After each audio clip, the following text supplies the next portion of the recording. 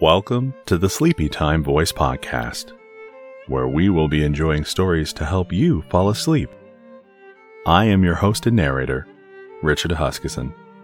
If you would like to submit a story request, you can do so. But unless it is a personal creation, then public domain stories are preferred. If you would like to submit a story, contact us at Sleepytime Voice, all one word, on Facebook, Twitter, and Instagram. Don't forget to like, follow, subscribe, and leave a review. But now, close your eyes and get ready to dream.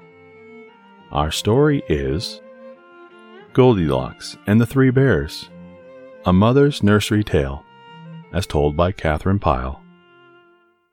There was once a little girl whose hair was so bright and yellow that it glittered in the sun like spun gold.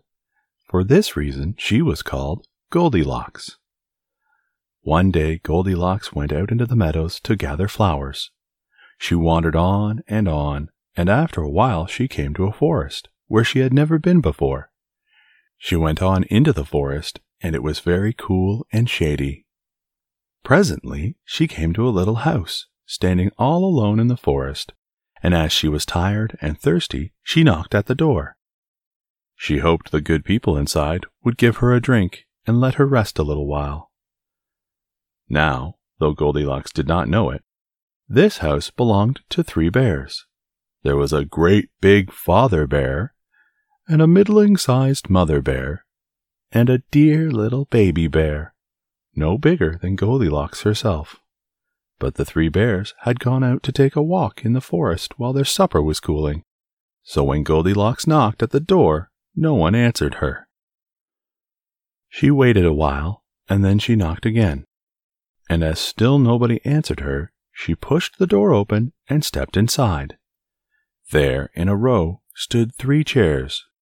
One was a great big chair, and it belonged to the father bear, and one was a middling-sized chair, and it belonged to the mother bear, and one was a dear little chair, and it belonged to the baby bear, and on the table stood 3 bowls of smoking hot porridge.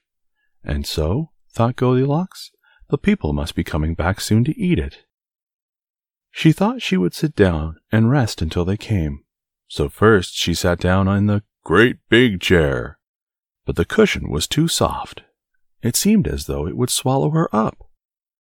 Then she sat down in the middle-sized chair, and the cushion was too hard, and it was not comfortable. Then she sat down in the dear little chair, and it was just right, and fitted her as though it had been made for her. So there she sat, and she rocked, and she rocked, and she sat, until with her rocking and her sitting, she sat the bottom right out of it. And still nobody had come, and there stood the bowls of porridge on the table. They can't be very hungry people, thought Goldilocks to herself, or they would come home to eat their suppers. And she went over to the table just to see whether the bowls were full. The first bowl was a great big bowl with a great big wooden spoon in it, and that was the father bear's bowl. The second bowl was a middle-sized bowl with a middle-sized wooden spoon in it, and that was the mother bear's bowl. And the third bowl was a dear little bowl with a dear little silver spoon in it, and that was the baby bear's bowl. The porridge that was in the bowls smelled so very good that Goldilocks thought she would just taste it. She took up the great big spoon and tasted the porridge in the great big bowl, but it was too hot. Then she took up the middle-sized spoon and tasted the porridge in the middle-sized bowl, and it was too cold. Then she took up the little silver spoon and tasted the porridge in the dear little bowl, and it was just right, and it tasted so good that she tasted and tasted and tasted and tasted until she tasted it all up. After that, she felt very sleepy. So she went upstairs and looked about her, and there were 3 beds all in a row.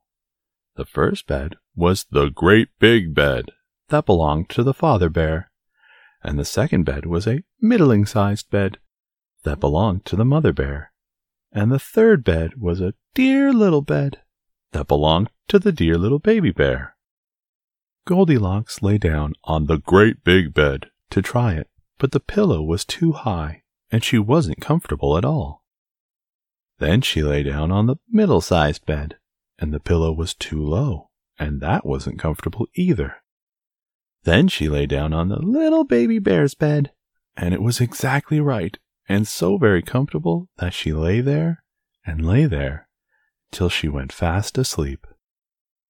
Now, while Goldilocks was still asleep in the little bed, the three bears came home again, and as soon as they stepped inside the door and looked about them, they knew that somebody had been there. "Somebody's been sitting in my chair," growled the father bear in his great big voice, "and left the cushion crooked." "And somebody's been sitting in my chair," said the mother bear, "and left it standing crooked." "And somebody's been sitting in my chair," squeaked the baby bear in his shrill little voice, "and they've sat and sat till they sat out the bottom." And he felt very sad about it. Then the three bears went over to the table to get their porridge. "What's this?" growled the father bear in his great big voice. "Somebody's been tasting my porridge and left the spoon on the table." "And somebody's been taking my porridge," said the mother bear in her middle-sized voice, "and they've splashed it over the side." "And somebody's been tasting my porridge," squealed the baby bear, "and they've tasted and tasted until they've tasted it all up." And when he said so, the baby bear looked as if he were about to cry. "If somebody's been here, they must be here still," said the mother bear. So the three bears went upstairs to look. First, the father bear looked at his bed. "Somebody's been lying on my bed and pulled the covers down," he growled in his great big voice. Then the mother bear looked at her bed. "Somebody's been lying on my bed and pulled the pillow off," she said in her middle-sized voice. Then the baby bear looked at his bed, and there lay little Goldilocks, with her cheeks as pink as roses, and her golden hair all spread over the pillow. "Somebody's been lying in my bed," squeaked the baby bear joyfully, "and here she is still." Now, when Goldilocks in her dreams heard the great big father bear's voice, she dreamed it was the thunder rolling through the heavens. And when she heard the mother bear's middle-sized voice, she dreamed it was the wind blowing through the trees. But when she heard the baby bear's voice, it was so shrill and sharp that it woke her right up.